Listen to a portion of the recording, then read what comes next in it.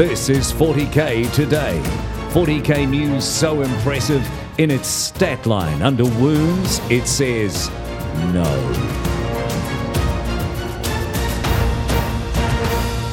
Hello and welcome to a special Best of 40K Today. We are your daily dose of 40K news and we feature content creators from across the globe.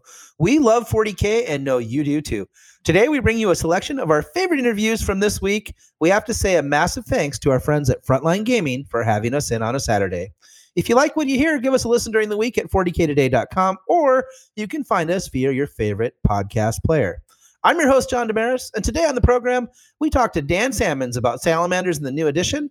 This week's Woman in Warhammer loves all things chaos. Salty John gets super salty about win at all cost players, and we get a meta update from the Falcon.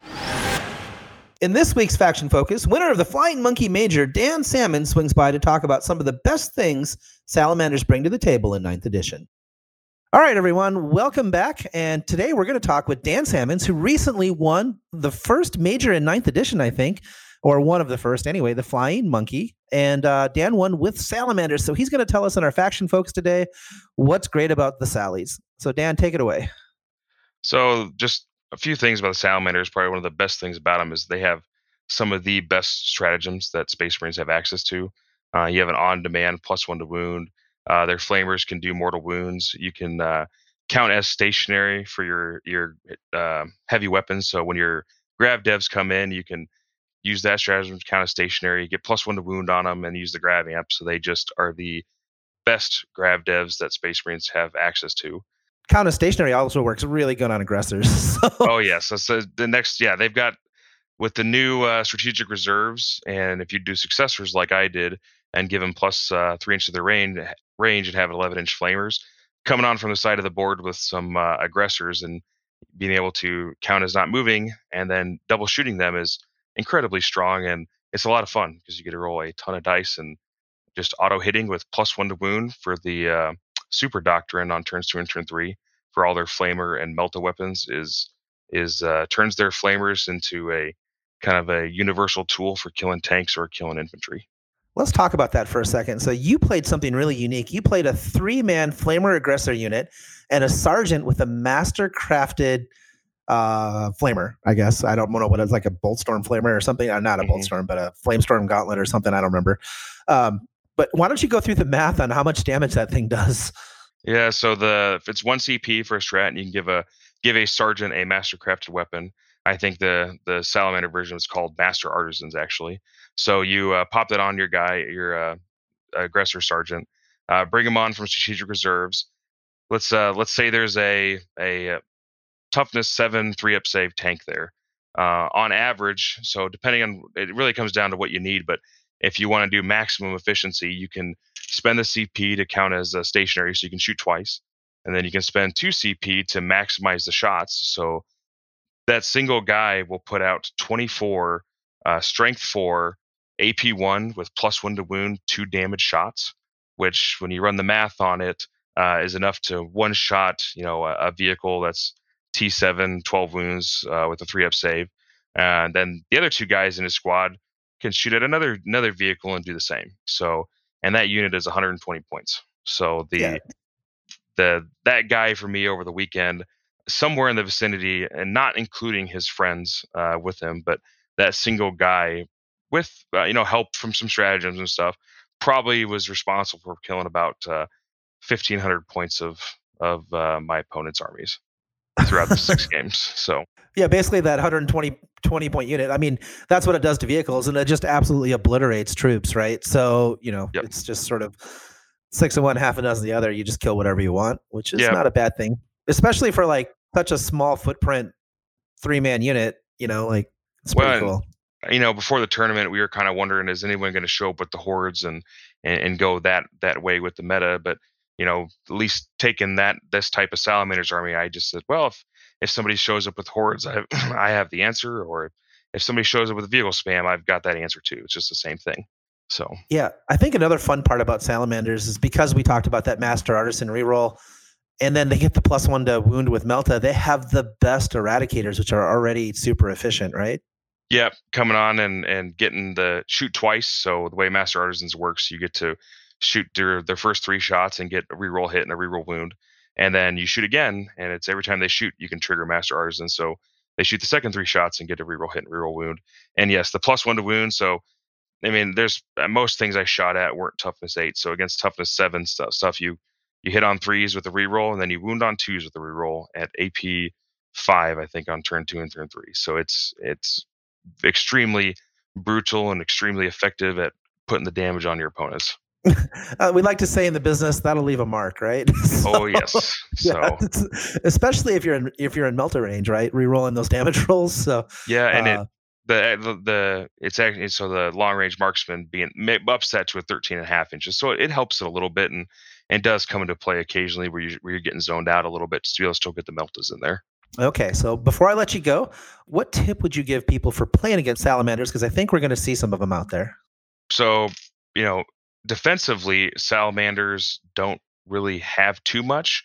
They can be a little hard to kill against 1 damage weapons, but multi-damage or higher AP things, they are, for all intents and purposes, they are just normal Marines walking around without any special protection. So while they can hit like a freight train, they don't take a punch that well. So, this is if you have the ability to screen out, your flanks and keep their strategic reserves from getting into your juicy center or getting onto things they want to get on, it will go a long way. And then, as much as it pains me to say, there is the flamer aggressors can only threat 17 inches from the board edge. So if you're 17.1 inches away, just stand there and wave at them as they come on and do nothing. So there's ways to play, and it might slow you down, it might limit you from getting some early points, but do what you can to stop them from getting points, and it'll play out well for you in the long run, probably. Yeah, it sounds like you need to play with blunting their beta strike in mind, and I think it'll help you in the game. Still going to be a tough matchup because they're very efficient and they are Space Marines, which are really good right now. So, yeah. Agreed. So all right, thanks. That's no problem. Yeah, I was going to say thanks very much. I think those are great tips, and I'm sure we'll see you at the top of the podium in several more tournaments this year. Yep, sounds good. Say it with me, everyone. Flamers and Meltas, oh my. One of our favorite segments every week is our Woman in Warhammer, where we feature women who are enjoying the hobby. This week, Kaylee stops by to tell us all about her love for all things Nurgly. Is that a word? I'm pretty sure Nurgly's a word. I'm here for another Women in Warhammer feature, and I'm here with Kaylee. Thank you so much for being on the show. Thank you for having me. And I found you on Instagram, and then when I found out that you also play in ITC tournaments, I was like, we have to get her on the show. So we always sort of start off with the same question. So how did you get started in the hobby? I started through my boyfriend.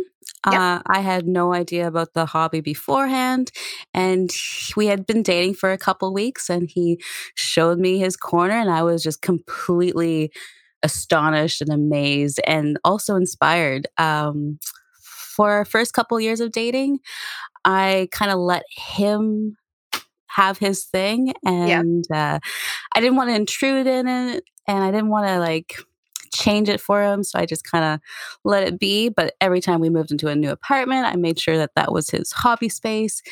And then a couple years later, he showed me 7th edition, and we played a couple games, and I wasn't quite convinced on it. The mechanics of the game was a little weird, and it was just Chaos Space Marine, so I wasn't emotionally connected to it.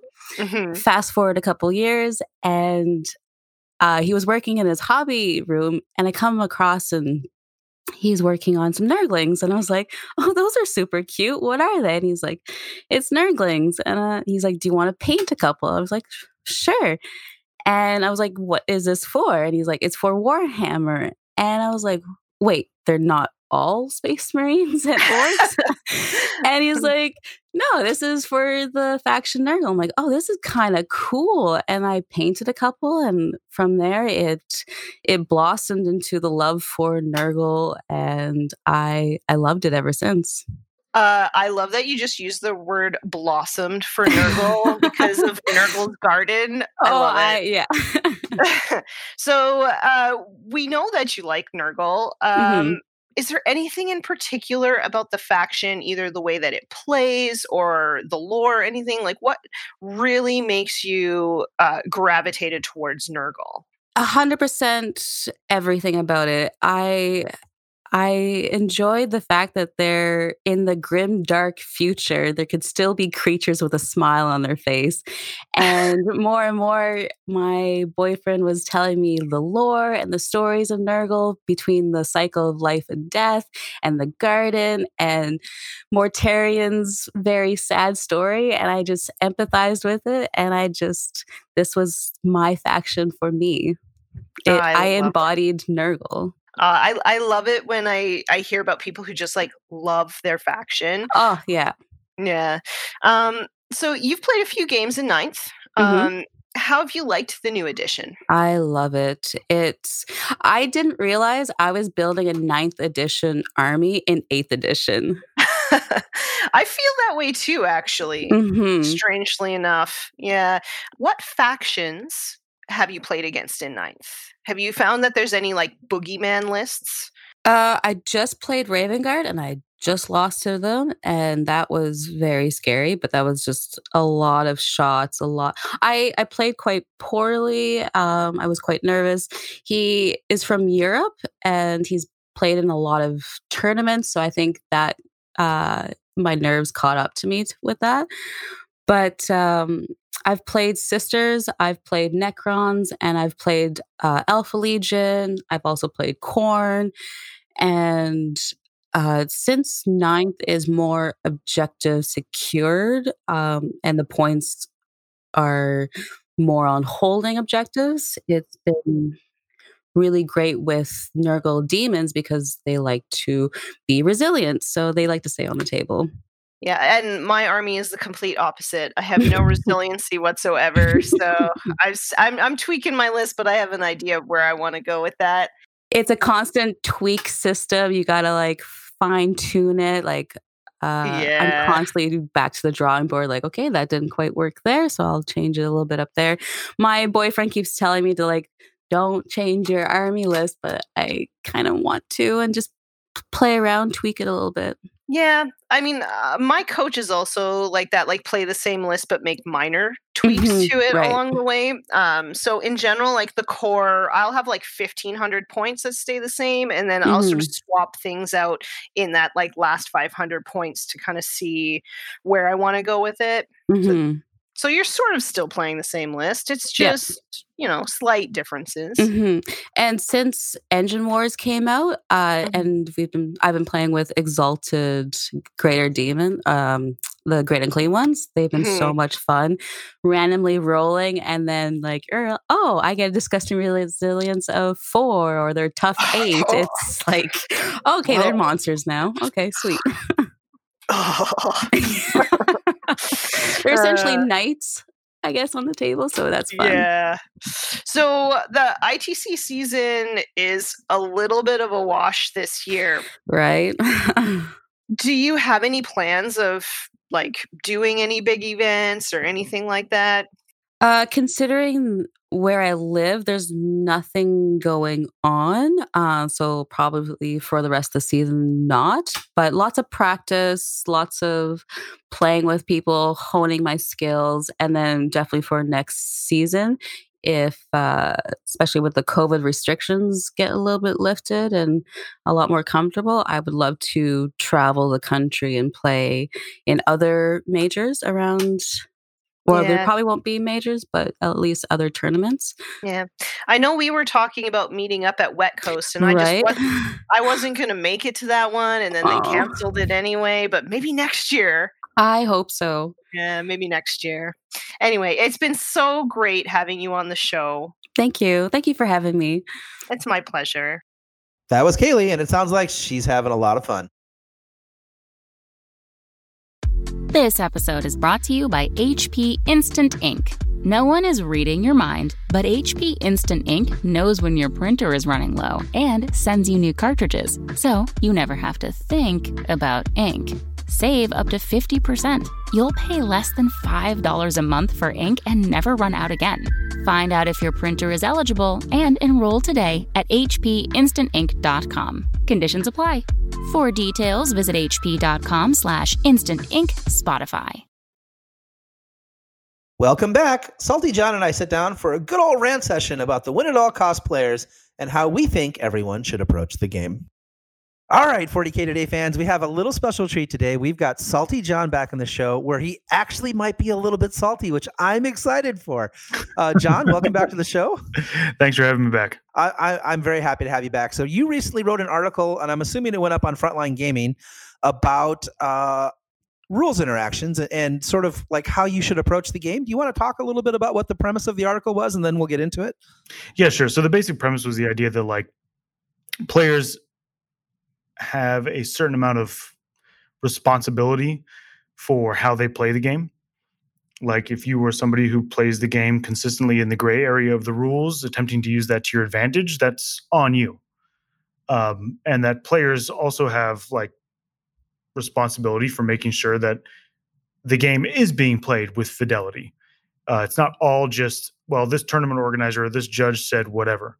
Like a lot of it is if you are actively going into a situation hoping to use a specific rules interaction in a way that you know is not necessarily accurate, you have to own that. Like that's who you are. That's how you're choosing to play. And we as a community should not encourage that type of behavior when it comes to competitive 40K. That was it. And I posted it, and then I got a bit of traction on a couple of places. And some people were really upset that about the idea of it being on the player and not the judges necessarily. Oh no, to curb that type of behavior. It's 100% on the player, and let me explain why. We're playing a miniatures game, and what I mean by that specifically is this. It requires a social contract to keep the game clean. It is so easy to bump models. It is so easy to move models, mismeasure. I mean, there is 1,000,001 ways where you could do microaggressive cheating if you wanted to, and you were that guy. You can get away with it. You 100% do. And there's people that do because all they care about is winning, right? That definitely happened. Yep. Now, the good news is the players at the top level of the game, your Nick Nanavati's, the people like that, they will absolutely shut that down. Your Richard Sieglers, they don't want anything. They don't want any part of that. They want to beat you in what I would call a beautiful game, right? They want to beat you because their strategy, their tactics were better than your strategy and your tactics. They don't want to win because they had better dice. They don't want to win because they found some loophole in the rules and caught you off guard that you had no idea that that's how that worked. They want to beat you in the game, right? Does that make sense? Yeah. Yeah, it makes absolute sense. There was somebody who made a comment somewhere about one time they watched a game Richard Siegler was playing at a tournament that was being streamed, and he gave so many takebacks to his opponent that it was almost like watching Richard Siegler play himself. Yeah. Yeah. That's the kind of way he plays. And that's the way the game shouldn't be gotcha moments, which we've kind of gotten away from, thankfully, but it also shouldn't be like, I'm going to go into this event with this idea in mind that I'm going to bid once I'm there to be allowed to do this thing. Yeah. I mean, think about it, right? Do you want to be Belichick? Are you Bill Belichick? Are you going to do everything you can under your power to win? We don't get paid millions of dollars. We don't get paid hundreds of dollars to win this game. So some people don't even get paid tens of dollars. That's the point. There's no money in it. So it really becomes like, sure, there's some accolade, right? And there's some F-list notoriety, I guess. But dude, if you're playing the game for those reasons, you're doing it for the wrong reasons, man. The game is actually encapsulated by an amazing community that you get to engage with, full of sweet, sweet people. And that's what it should be about. You want to go compete and win? I'm all for it. Like, I like to compete too, don't get me wrong. But if you're trying to win just by, being that guy, and you might think, oh, I'm not being that guy, I'm just playing by the letter of the law. Well, no, you're trying to gain an advantage by doing something that in your heart of hearts is not intended, or probably not intended, right?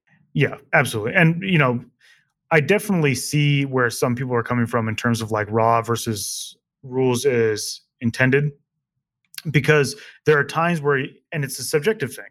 Like there are times where you look at something, you're like, well, that is the rule as is written, so that's the way it's supposed to be. There's other times where you look at the rule as written and that's not necessarily what's intended. So I understand people are like, you have to play raw. And there are times as a judge where I'm like, well, we go with what it says.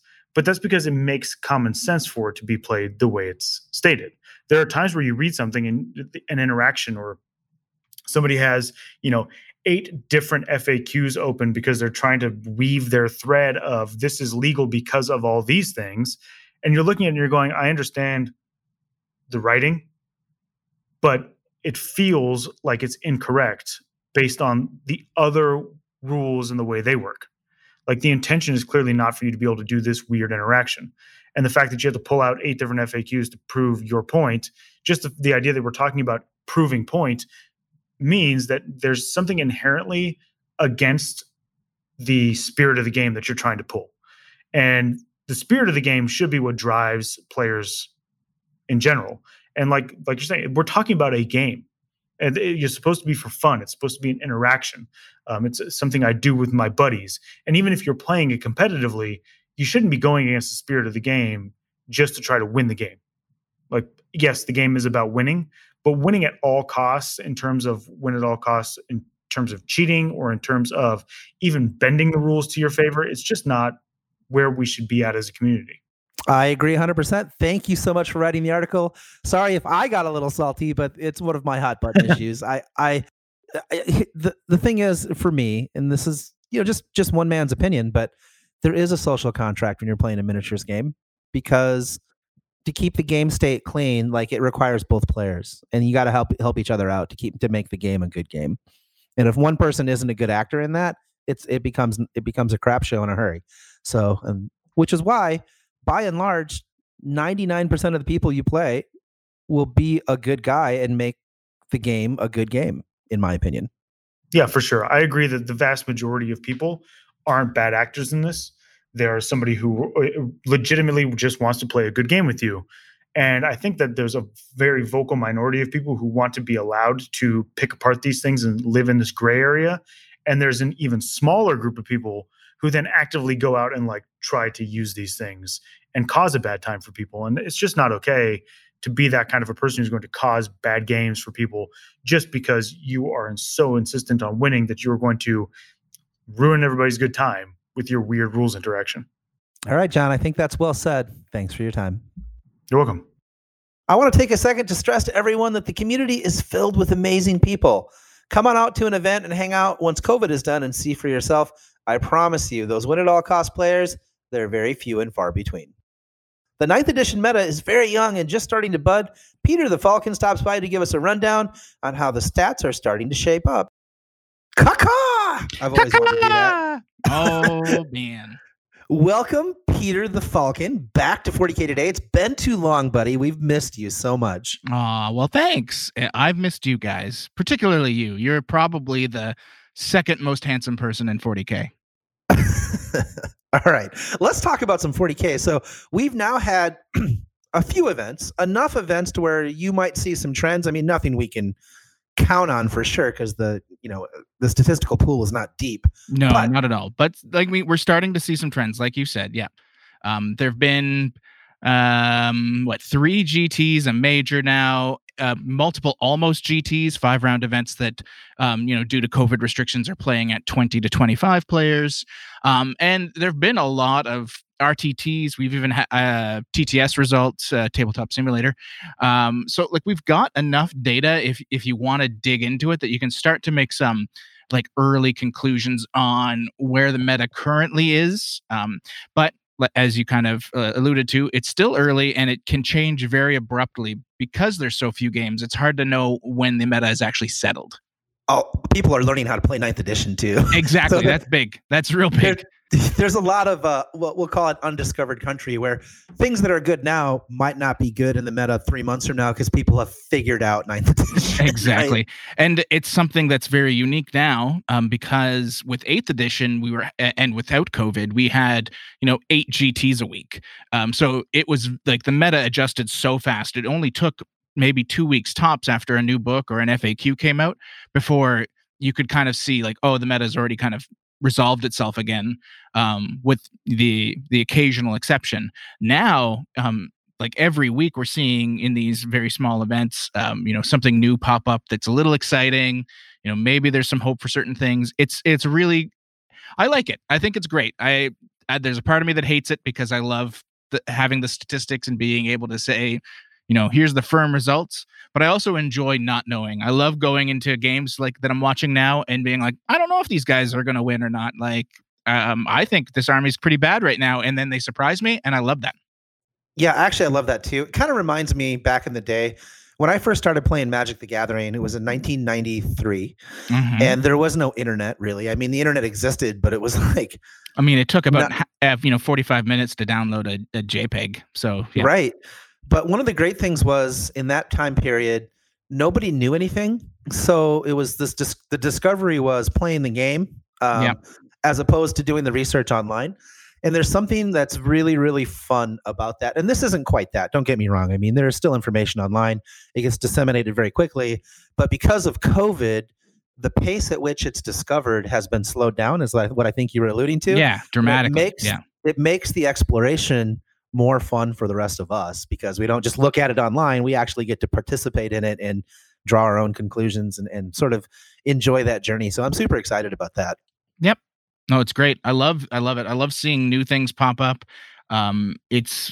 There's so many more people that I'm, leaning on and listening to than I would have done near the end of 8th when, you could rely on certain people to know where things were headed.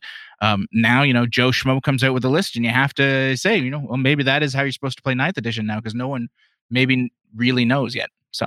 Okay, well, so that being said, what are you seeing? What is the data saying? I've got to think that salamanders have to be up there pretty good because I've seen results where they've won quite a few events. So salamanders are definitely in the top echelon. Even if you just go from a T-Whip or a a top level win perspective, Alex Harrison won the Vanguard Super Series. He also won 2 RTTs and a almost GT over the weekend in the UK. It was 26 players, I believe. 5 games, all with salamanders, all with like slight tweaks on that same list. And then we also had the Flying Monkey Major happen over the weekend, which was the top table was 2 salamander players. They were the only 2 players to be 5-0 heading into the 6th round. David Villarreal and Dan Salmons. Very similar lists and not exactly the same, but they took a lot of the same pieces, just how they played them were differently. David went with core salamanders, where Dan went with a successor chapter to get that extra 3-inch range on all his flamers. So we got to see that in action. It's a very brutal list because the smaller board size makes it very easy for it to take up space very quickly. It makes a lot of use out of reserves. Very powerful. So they're sitting in the mid 60s for win rate right now, which is very high. Generally, you don't want to see anything higher than the kind of low to mid 50s. That being said, it's early. Who knows, if something will bring it down. White Scars also making a lot of big showings from the Space Marine faction as well, which we've been hearing a lot of from top tier players. They haven't won anything yet, but a lot of 4-1s, 5-1s coming out of White Scars as well. Very cool. So I saw that there was some sort of unexpected actors that have sort of peeked up their head. And I use actors intentionally because Harlequins have been doing very well, right? Harlequins have been doing fantastic. So there was a 1,750 point event. I believe you guys talked to him. Matthew Bodnarchuk won the Boardroom Brawl with Harlequins. Colin McDade went 5-1 with Harlequins at the Flying Monkey as well. We also saw Harlequins make it to the final of the Tactical Tortoise Invitational, losing to Space Wolves, another army that has not seen the light of day in a while. Space Wolves actually won that whole tournament. But yes, Harlequins, Frozen Stars with lots of troops, generally running fusion pistols, generally a few of the boats so they can get around a little quicker and have a little protection. Doing a lot of work. Once again, an army that likes to kind of get in that mid-range and then get into close combat right afterwards. Very fast. And durable enough now where you're not going to table them on turn 6, which used to be a big problem with Harlequins, was they gassed out before the end of the game. Now with a 1 round less, it's a little easier for them to stay on the board. They do have a couple struggles, as was if you watch the tabletop the game, that finals game for the Tactical Tortoise Invitational. Anything that can make them fight last really hurts their chances in a lot of matchups. So that's really cool. And then orcs are another big one that are, while their win percentages and everything aren't where you'd kind of like them to be, they're playing exactly like I saw a lot in 8th, where they have a lot of guys on the low end, and then there's like 3 or 4 people that are ultra carrying them on the top end. We had the Warzone Gigabytes event that saw 2 orc players in the top 3. The Adelaide GT in Australia had a win for orcs. So while their win rates are really low, we're seeing, really good showing, particularly out of buggy lists out of orcs. We'll have to see if the FAQ changes that, where they lost the war boss on Viker. But yeah, we're starting to see this trend where Space Marines are doing very well, as I think everyone expected. They didn't lose a lot coming into this edition. They're only getting better. Harlequin's doing fantastic, which is great for them. The only other faction I haven't brought up is, and I'm sorry for not letting you talk, but I'm just so excited about talking about the game. Go. Adeptus Custodes. A lot of people featured them as like a top tier army coming into 9th because they got so many upgrades. And I think, and this is kind of my early prediction, is what you're going to see, and what we've already seen, is Adeptus Custodes are going to win a lot of RTTs, and they're going to go 4-1 a lot at GTs. But I don't think they're going to win that many events. I feel like they are very poised to be a gatekeeper army, which is unfortunate because they're like my favorite thing in the world. And they can win a GT. It's just the lists we're seeing right now, and maybe someone will find a list that just works better than everything we've seen so far. But there is, they all have a kryptonite, and in a 5-round tournament, they're meeting it. And then, they lose that game. They go 4-1. Their win percentages are very high. They're just as high as Salamanders, but they don't have that T-whip that Salamanders and other Marine factions are putting out, because they can't get to that 5th game before taking a loss. Because they hit that kryptonite. They hit that kryptonite, and it depends on the build, right? And that's kind of what happens with skew lists. It's like with Imperial Knights in 8th, they had very good win rates. Their T-whip wasn't terrible. A lot of people played them. Like Custodes are at the same play rate right now as Space Marines, about 12%. So very high. But what we're seeing is just like Imperial Knights, they're like a low to mid table terror, where because they skew so hard in one direction, there's a bunch of lists that just, unless you planned for them, you don't have an answer. But then you go into that one list that's like, well, 2-up armor saves are not a big deal to me. Like with some of these Salamanders lists we're seeing that put out mortal wounds, etc., and they just pick them up and continue about their way. Very cool. Well, thanks, Peter. We really appreciate the meta update. Hopefully we can get you back here before too long, because I think we're going to start seeing more events popping up, because people are figuring out how to run them now safely. And there's a lot of places in the world where COVID is being tamped down pretty good. So the restrictions are loosening in some places. So one thing I'll say, boys, if you are going to these events, stay safe, be careful. It's not fixed, but if you can do it as safely as possible, then, you live your life, but just be careful. Be careful. It's not gone. That's a fact. All right. Thanks, Pete. No problem. Talk to you later. Always interesting to get that man's views. Okay, here it comes. It's time for Model of the Week. It's the model of the day, the model of the day, the model of the day. Every day during our regular weekday show, we feature a model of the day, and we've been able to show up some stunning work this week. This week's Model of the Week is one you might have already seen. The model we chose for this segment comes from a regular contributor to the Model of the Day, and that's friend of the show, Eric Festa, or Colonel Festus on Instagram. This week, we feature the emo boy himself, Shrike, and wow, does he look cool. The black armor and white accents are both done beautifully, and it's seamlessly blended together. I love the small details like the subtle glow effects from the stabilizer fins, and the fact that it looks like he's got gel in his hair. If you have a model we should feature on the show, or you've seen a model that should be featured on our show, please let us know with our hashtag on Instagram, 40K Today, or toss us a message on Facebook. And that's it for this week. Thanks for joining us. I hope you enjoyed getting a peek at the fun stuff we did. A big thanks to our content producer, Alex Boehner, our social media superstar, Tanya Gates, and our technical producer, Seamus Ronan, for all their hard work once again in putting this program together. If you liked what you heard on the show today, make sure you come check us out at 40ktoday.com or on your favorite podcast platform. We do a 15-minute show every day with just the kind of information that was found in today's show. We'll see you next week. Until then, for Paul Murphy and Steve Joel and the rest of the 40K Today team, I'm John Damaris, and that's what's happening in 40K Today.